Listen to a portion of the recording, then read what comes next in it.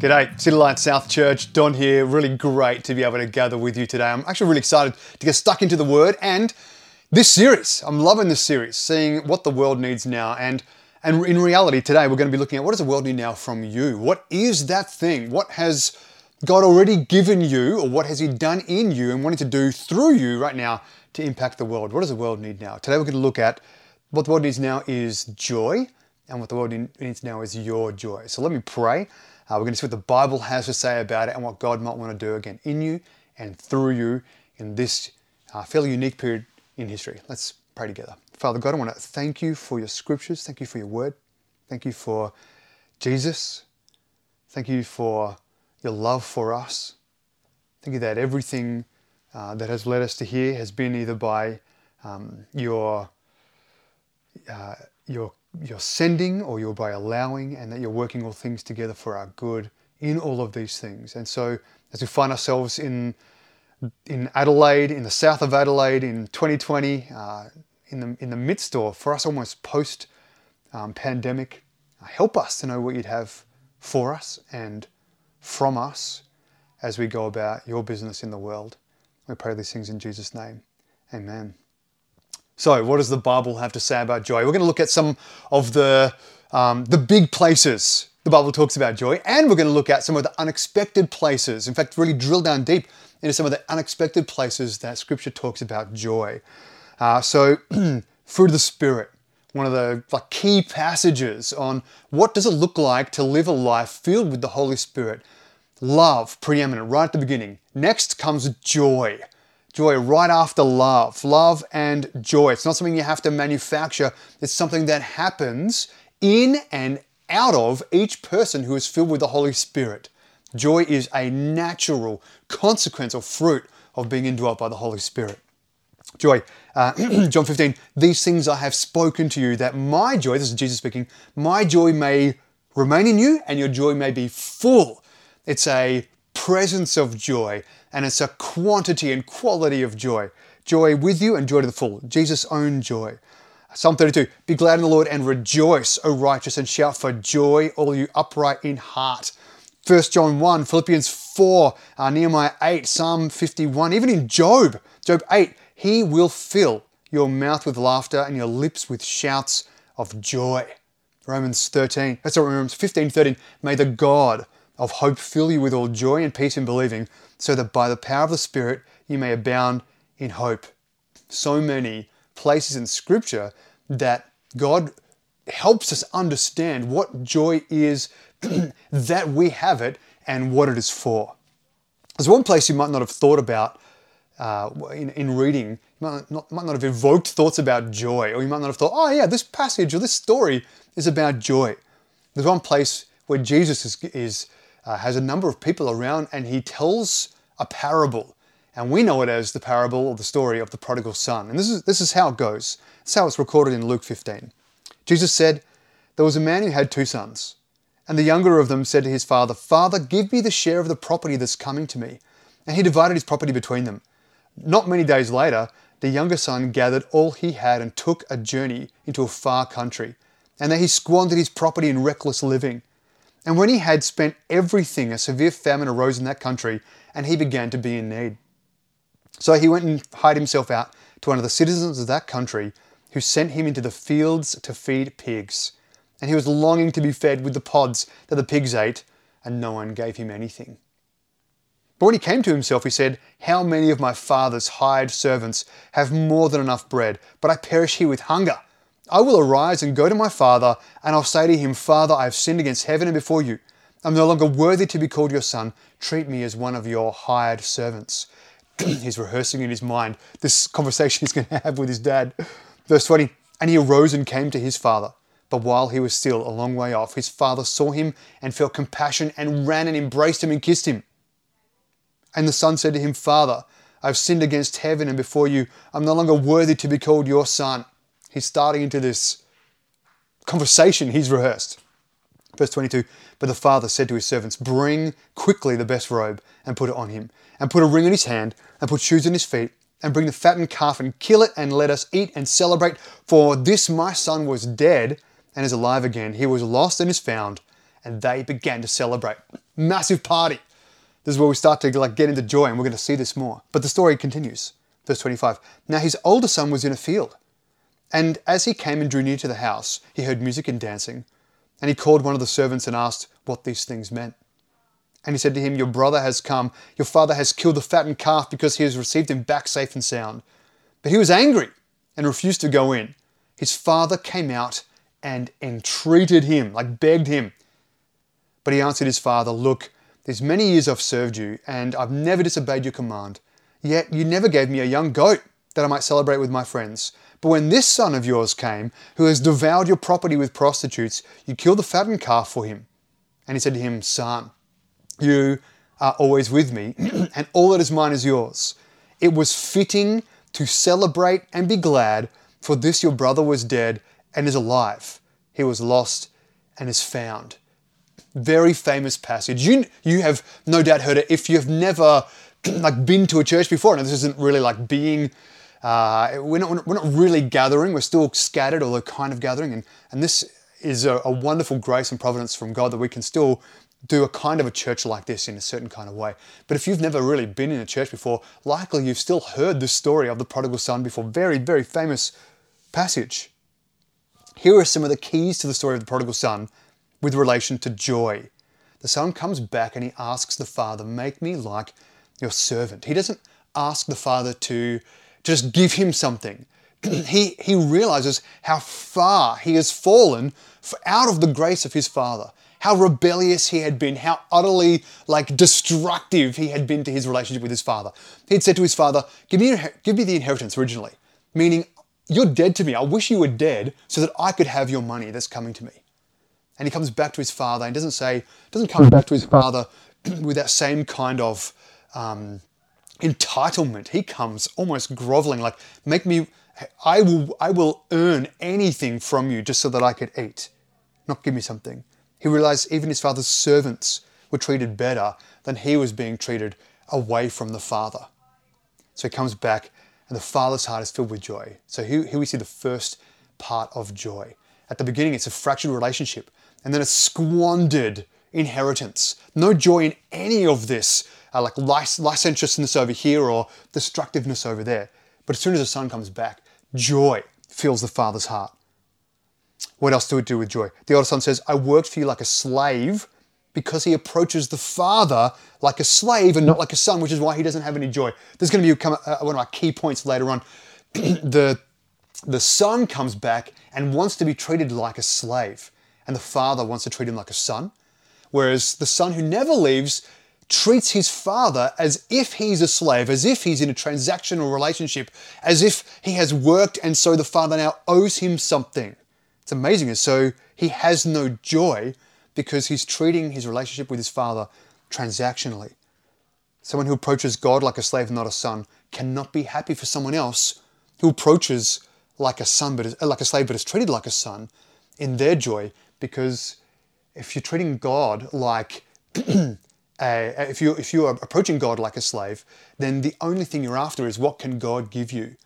And so if you have any perceived lack in your life, you can't be joyful for somebody else's fulfilling life or thing that they're happy about or take joy in, because all it does is highlight your lack.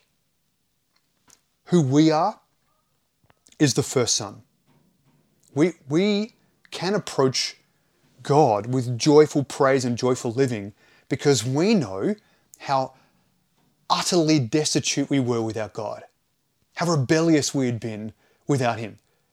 With our hearts, with our minds, with our lives, with our attitudes, we had said to Him, we wish you were dead. We just want to go and live our own life, our own way, enjoying all of the benefits that you would give us with this amazing creation that He has made for us. But we want to go and spend it all on ourselves and find joy apart from you. And we realize, rightly, there's no joy found there. Only fleeting experiences along the way. And so when we responded to God's love, His gift of grace, now we come like the Son who has been embraced by the Father, and we can be filled with joy as a part of that celebration. We've been forgiven absolute rebellion and been made as one, as if back from the dead, made into his own child, not a slave who's come in for some sort of transactional relationship, like business type relationship, but welcomed into the family as a son or a daughter. So what can take our joy? If we look at the older brother then, if we see we are actually much more, hopefully like the younger son, for those of us who are in Christ, where we, again, have been in rebellion, and God has, with his grace, brought us into his family. What are some things that can take our joy? If we look at the older son, he was full of bitterness. He refused to join the celebration. Craziness to refuse to join the celebration. Joy is available to him right there. He's had relationship with the Father. Man, there's so much more we could say about his relationship with the Father. I really want to keep in the lane of thinking about how this parable tells us about joy, even though there's many other things that this parable tells us about. Let's stick in joy. He refuses to join in the celebration. We can do that as well. But we do that as well. Tim Keller, he says that bitterness is believing that God got it wrong. That if we were God, we would have done things differently. God has treated us poorly, therefore we are bitter with him or at our circumstances or with other people. We believe that we deserve better. The older son cannot celebrate with the younger son because all he sees when he sees the father's grace towards the rebellious son is the comparison that he should get more, he should have more, that God should favor him because of that transactional relationship. He says, well, this son has been horrific and you've welcomed him with grace. I've been good all my life, expecting that you would give me stuff, and you haven't given me stuff. That leads to the second point, comparison. He has this, I've never had that. You kill the fattened calf for him, you've never even given me a goat to share with my friends. What else takes away our joy is having something other than God at the center of our world. Again, the older brother doesn't value his relationship with the father. The father is not enough for him. The other son comes back and says, Father, even if I could just be in your household, even at the bottom rung, just a slave in your household, that's all I'm asking of you. Whereas the older son, who has never had this relationship broken like the other son, has never actually had this relationship established because he's only approaching the father, again, transactionally. God was not at the father wasn't at the kind of the meaning of his relationship, just what the father could do for him. And likewise for us, when we only go to God for his benefits, for what he can do for us, and not pursuing a relationship with him, that can rob us of our joy because our goal is then not God. Our goal is the thing that God can give us. And when we don't get that thing, or when God rightly withholds that thing from us because it's not good for us, then we start to blame God and become bitter with God. Lastly, only looking at his lack and not what he has. So this is kind of like comparison as well, but you don't even need to compare in this sense. You're only comparing even with your own sense or self or expectations. If you've heard the saying, count your blessings, I'm an advocate for that. I like that. I like having a look at what are the things that God has done for us? What are the things that God has done in my life? How has he acted upon me with grace and favor and mercy? Look at the amazing life that I have in him, which doesn't rely on circumstances. Relies on him being at the center. Relies on me being able to relate with him and know him and pray to him and listen to him. Selfishness will always kill your joy. Selfishness will always kill your joy. Because you always want for more. You'll never be satisfied with what you have. And again, you can never celebrate in somebody else's win, because all that does is highlight your lack, or that they have more, or something else that you could have but don't have. Going for meaningless things as well, I should say. This is the last one. Meaningless things. The pursuit of meaningless things will take away your joy. Because even when you get them, your expectation of them, they can never meet your high expectation. They're not made for that. They can never, they'll always be crushed under the weight of your expectation. Whether it's a relationship, whether it's a thing, whether it's a pursuit, any of these kinds of things. Things themselves are not worthy of your pursuit. Not worthy of your, attaching your affection to them. The son wants a party for his friends. The father's only a means to some other kind of pursuit. And what the son doesn't know is he'd have that party and then he'd want another party. He'd have that party and he'd want another party. He'd want a better party or a bigger party or a bigger goat or another calf or a bigger cow. Because those things weren't ever made to fulfill us, but relationship with our Father. So I ask you, what weight is keeping you from joy? might be one of these things, it might be something else. What weight is keeping you from joy? Hebrews 12 says this, therefore, since we are surrounded by so great a cloud of witnesses, let us also lay aside every weight and sin which clings so closely, and let us run with endurance for the race set before us, looking to Jesus, so seeing his example, the founder and perfecter of our faith, who for the joy that was set before him endured the cross, despising the shame, and is seated at the right hand of the throne of God. What weight is keeping you from joy? Is it bitterness? Is it comparison? Is it trying to project some image of yourself to the world so that you can never really truly be known? You're always worried that if I actually pursue God and the thing that is made and meant to most fulfill me, then other people might look down on me. What weight is keeping you from your joy? What sin is keeping you from your joy? Sometimes we look to sin to provide us with joy. We think, well, God, you don't know. You don't know what's best for me, or I hear what you say is best for me. I know what's best for me. I'm going to go and pursue that thing. It cannot give us joy. It doesn't provide joy, and it doesn't produce joy either. But it does keep us from the very joy that we are seeking.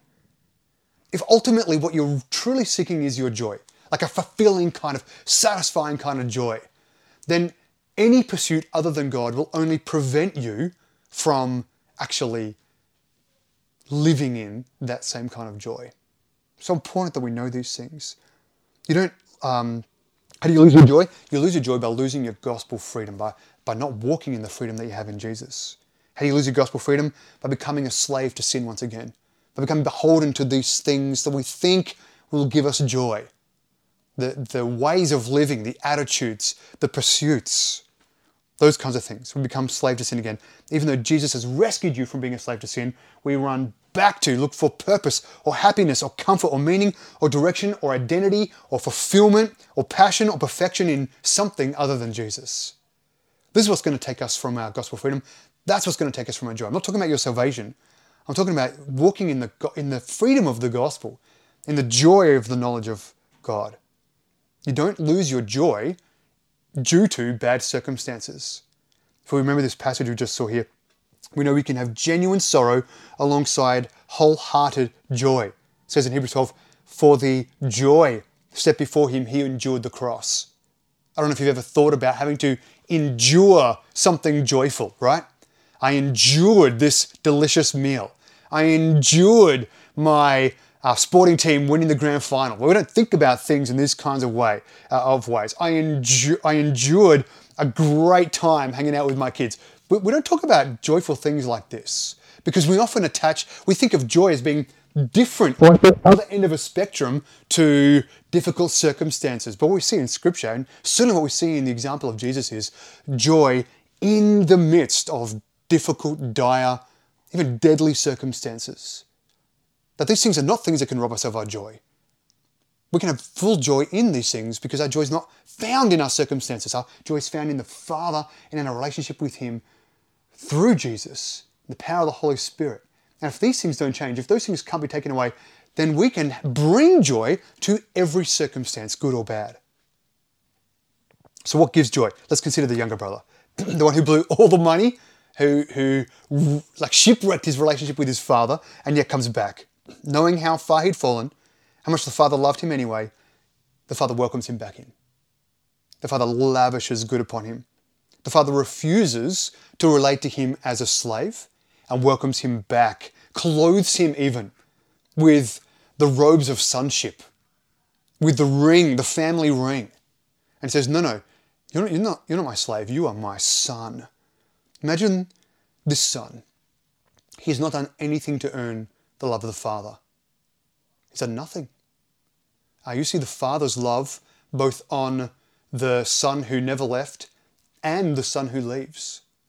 The people themselves, the way that they've acted, that does not change the Father's love for them. If the son who ran away, the prodigal son who comes back, if his joy is dependent on the character of his father and not dependent on what he has done, good or bad, to deserve the love of the Father or not deserve the love of the Father, then the son has no risk in his joy being taken away because the Father doesn't change. Okay, that might have been confusing. Let me say this again. So if the Son, if his joy is dependent on the character of the Father and not on anything he has done, good or bad, to earn it or to deserve it, then that Son has no risk of losing his joy or his joy being taken away because the Father doesn't change. The same is true for us. If our joy is not found in our circumstance, if our joy is not found in our relationships, good or bad, in our vocation, good or bad, in our health, good or bad, in our circumstance, good or bad, in our social isolation, whether you're loving that or hating that, if our joy is wrapped up in the character of God and he doesn't change, then we have full access to joy all the time. Our joy doesn't change. Our joy doesn't have to oscillate up and down depending on our circumstance. No, because we're not deriving our joy from our circumstance, because our joy comes from a never-changing source, a never-ending source, then we can bring full joy to every circumstance. We get joy from the knowledge of Jesus, relationship with the Father. Verse 32 in the prodigal son literally means it was necessary to celebrate. We had to have a party. We had to have a party because the son who was dead is now alive. The one who rebelled is now back. We must celebrate. It is imperative that we celebrate. We have joy because we know a future. We have joy because we can have great relationship with one another because we're not looking for somebody else to satisfy us any longer. We're fully satisfied in our vertical relationship with the Father, and now we can bring a fully satisfied person, a whole human, to another relationship with another whole human. It's the most wonderful, wonderful way to live, full of joy. We get joy because we place God over our lives where he rightly should be. This gives us joy. You'd think it's the opposite. You think that if, like the world will tell you, if you are number one, if you pursue the things that make you happy, self-actualization, then you will be happy, then you'll be satisfied. The inverse is true. When God is in his right place as Lord over our lives, we were made to be most satisfied in his glory. And so when we are filled with that, with the joy and the satisfaction of God being God over our lives, knowing who we are, knowing our place in him, then we can have joy. It means being joyful in It means we can be joyful in suffering, in times of hardship. It means we can be joyful in times of celebration. And we're not deriving our joy from the thing that we're celebrating. We can bring joy to that celebration. It means we can bring joy in giving of our time and our talent and our money, our resources. We can give these things joyfully because we don't need them for our joy. We can bring joy and be joyful in our lifestyle. We don't have to harbor bitterness anymore. You do not have to harbor bitterness anymore. You might be thinking, man, but if I don't hold on to this bitterness, then I have to forgive. Or this thing goes unreconciled. But because we have been forgiven greatly, because our rebellion has not been counted against us, we are now in the position of being able to forgive liberally, freely forgive, because we've been forgiven. We don't have to harbor bitterness anymore. We can forgive. Sure, there is a sacrifice in forgiving because we have to let something go. It might have been an injustice, but we can still forgive. We don't have to harbor bitterness anymore. We don't only have to think of each other well, we can communicate with each other in a way that builds up. We can actually see somebody else like winning or accelerating in life or having good circumstances. Even when we do not have good circumstances, we can be joyful for them, even though comparatively we might lack because we're not comparing anymore, because our joy is not found in our circumstances anymore. You can be happy for others. You can't. All of these things might sound too wonderful for you right now, but I'm telling you, you can have all of these things in Christ. It means we can always have a disposition of joy. It means you can always be joyful. And I'm not talking about always just walking around, whistling and smiling and being happy. There is a time to grieve. Some of you will know, we have a mutual friend perhaps this week who buried their daughter. So it's a horrific thing to have people die. It seems untimely. We would want them to grow up and to experience the wonders of a flourishing life. My own brother died when he was a teenager. There are times to grieve. There are times to grieve even just collectively with people around us. There are things happening right now in the world. There are Christian sisters and brothers who are being persecuted. There are people who are suffering from social isolation and distancing because of the coronavirus. There are people around the world, in particular in America, who are really suffering at the moment. People of colour over there in particular, even Aboriginal Australians here in our country suffering at the moment. It is good for us to grieve with them, but it doesn't mean our joy goes away. We actually bring our joy in our grief and grieve well. You may never have heard things like this before, but we can always have a disposition of joy. We need to remind ourselves of the good news as well. It's not just that it's a one-time set and forget. I flick the joy switch on and now I'm always joyful. We need to remind ourselves of where our joy comes from, lest we become enamored with the things of the world and start to drift away from the joy, the gospel freedom of having our joy in the Father, and start to drift into deriving or seeking joy in things in the world. We need to remind ourselves daily. This is how we maintain our joy. Here's the deal. Like in verse 28, the Father comes to you. Maybe if you're not walking in this joy, the Father comes to the other Son and entreats him. He urges him. He implores him, please come and join the celebration. It's not just for the Son who went away. It's for everybody. He's inviting everyone into the celebration. He says, we must celebrate. He was dead and is now alive. And he says to his other son, everything I have is yours. I want to relate to you as a father. Please come into the celebration. Please come into the family. It's time to lay down your prideful heart. It's time to lay down this bitterness that you harbor towards your brother. Everything I have is yours, the father's saying to this other son. And he says this same thing to you. Saying, don't harbor bitterness against somebody else. Throw off every weight and every sin that is preventing you from walking in the fullness of joy. Come into the party. We must celebrate. People are coming from death into life, into the newness of life in the Father. We celebrate these things. Come and join in the celebration. You might say, but I must hold on to this bitterness. You don't know what this person's done to me. And to that, I would say, you're right. I don't know what they've done to you or against you. But what I do know is the joy that is waiting for you.